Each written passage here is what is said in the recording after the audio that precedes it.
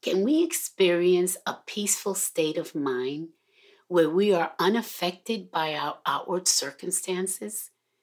The Merriam-Webster Dictionary defines unaffected as one not influenced or changed mentally or physically, unmoved. In today's world, that sounds almost impossible. In Psalm 131, the psalmist David wrote this song at a point in his life where he came to know true peace and contentment because he had an unaffected trust in the Lord. But you may ask, how could David stay unmoved by his turbulent circumstances? Like all of us, he did not gain it overnight.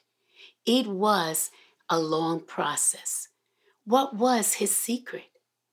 True peace is not the absence of sorrow and trouble, but a simple trust in the Lord amid the uncertainties and storms of life. Jesus said, "Peace I leave with you, my peace I give to you. Not as the world gives, do I give to you. Let not your hearts be troubled, neither let them be afraid."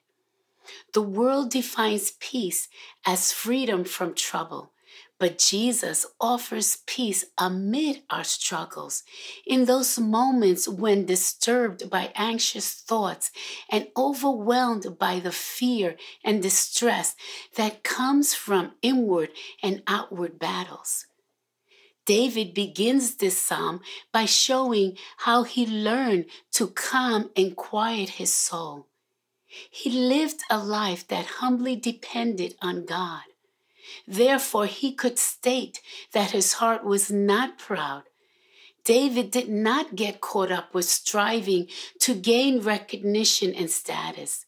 He had found true contentment in a deep fellowship and walk with God. He also understood that honor came from the Lord. In Psalm 75, verse 6 and 7, in speaking of God, it states, "Wealth and honor come from you. You are the ruler of all things. In your hands are strength and power to exalt and give strength to all." He knew God had taken him from the sheepfold, from following and caring for sheep, to be ruler over God's people. We, in our attempts to gain recognition from those around us, move ahead of the Lord and do what seems right in our eyes without so much as seeking God's will in the matter. David learned to wait on God and trust Him to work out His plan and purposes for his life. His successes came because of his deepening and ever-increasing trust in the Lord to fulfill all He had promised. Many boast of their achievements while failing to realize that they have removed God from the equation. Yet it is He who has enabled us to accomplish His purposes. David also stated that his eyes were not lofty or raised up above others. When we are puffed up in our own eyes, we will always look down on others. But he was not arrogant toward or envious of others. He walked closely with God and understood that God was his portion and his inheritance, and therefore he was satisfied with God himself and found contentment in whatever lot God had given him. He was secure in who God is and the promises of his word, and not in himself. David had learned to be content in whatever state he was in, for his eyes were always toward the Lord.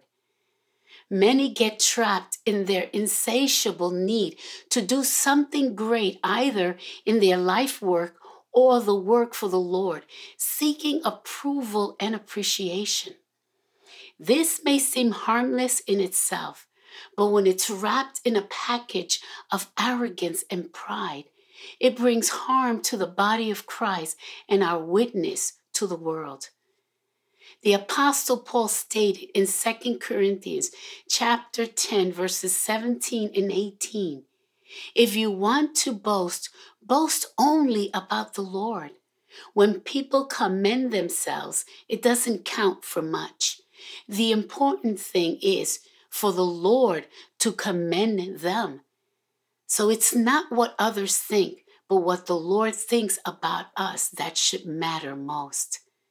Because David walked humbly before God, he did not concern himself with great matters, those things above his station, only in the things that God had assigned for him. David did not aspire to be the next king in Israel. It was God who had chosen him.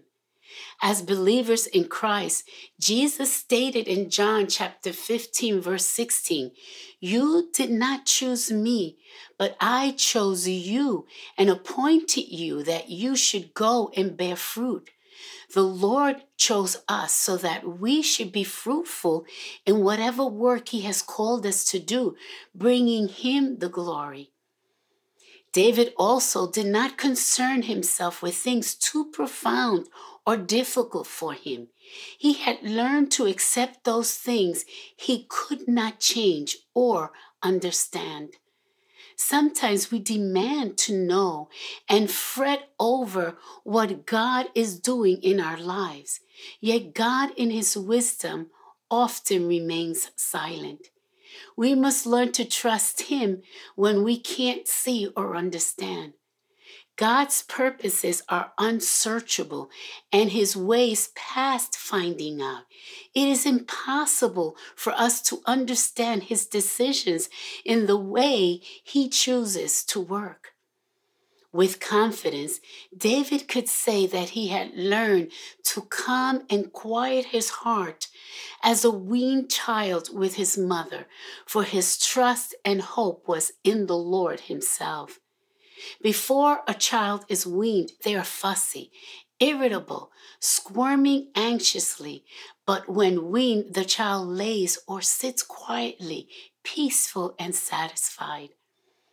David was not striving to achieve things that never could bring true contentment. He laid aside any self-ambition and desired only God's will for his life, accepting the plan God had for him. He was content because he knew God loved him and cared for him and was faithful to work out his purpose for his life. We can lose hope when we cannot see how God will accomplish his will in and through us. We grow restless and noisy inside ourselves. But David learned to trust the Lord amid the uncertainties and doubts he was experiencing. David overcame his doubts and fears because he walked with the Lord, and it reflected in how he responded to those difficulties. Facing challenges in our walk of obedience is part of our spiritual life as believers. We are tempted to look for a way out and rush toward the exit door. But this may be the place where God desires to do a greater work in and through us. We will fail to experience a calm and quiet state of mind when we struggle against and resist what God desires to do. Unaffected trust is a trust that is not influenced by outward circumstances, as we learn to trust in the one who has loved us with an everlasting love and will never fail, even when we are faithless. He will remain faithful, for he cannot deny himself. Therefore, God will keep in perfect peace those whose hearts and minds are focused on him. In Isaiah chapter 26, verses 3 and 4, it states, you keep him in perfect peace, whose mind is stayed on you, because he trusts in you. Trust in the Lord forever, for the Lord God is an everlasting rock. that is our refuge, our hiding place. An unaffected trust in the Lord leads us to calm and quiet our souls, silencing the rattling noise within and without as we put our hope in Him.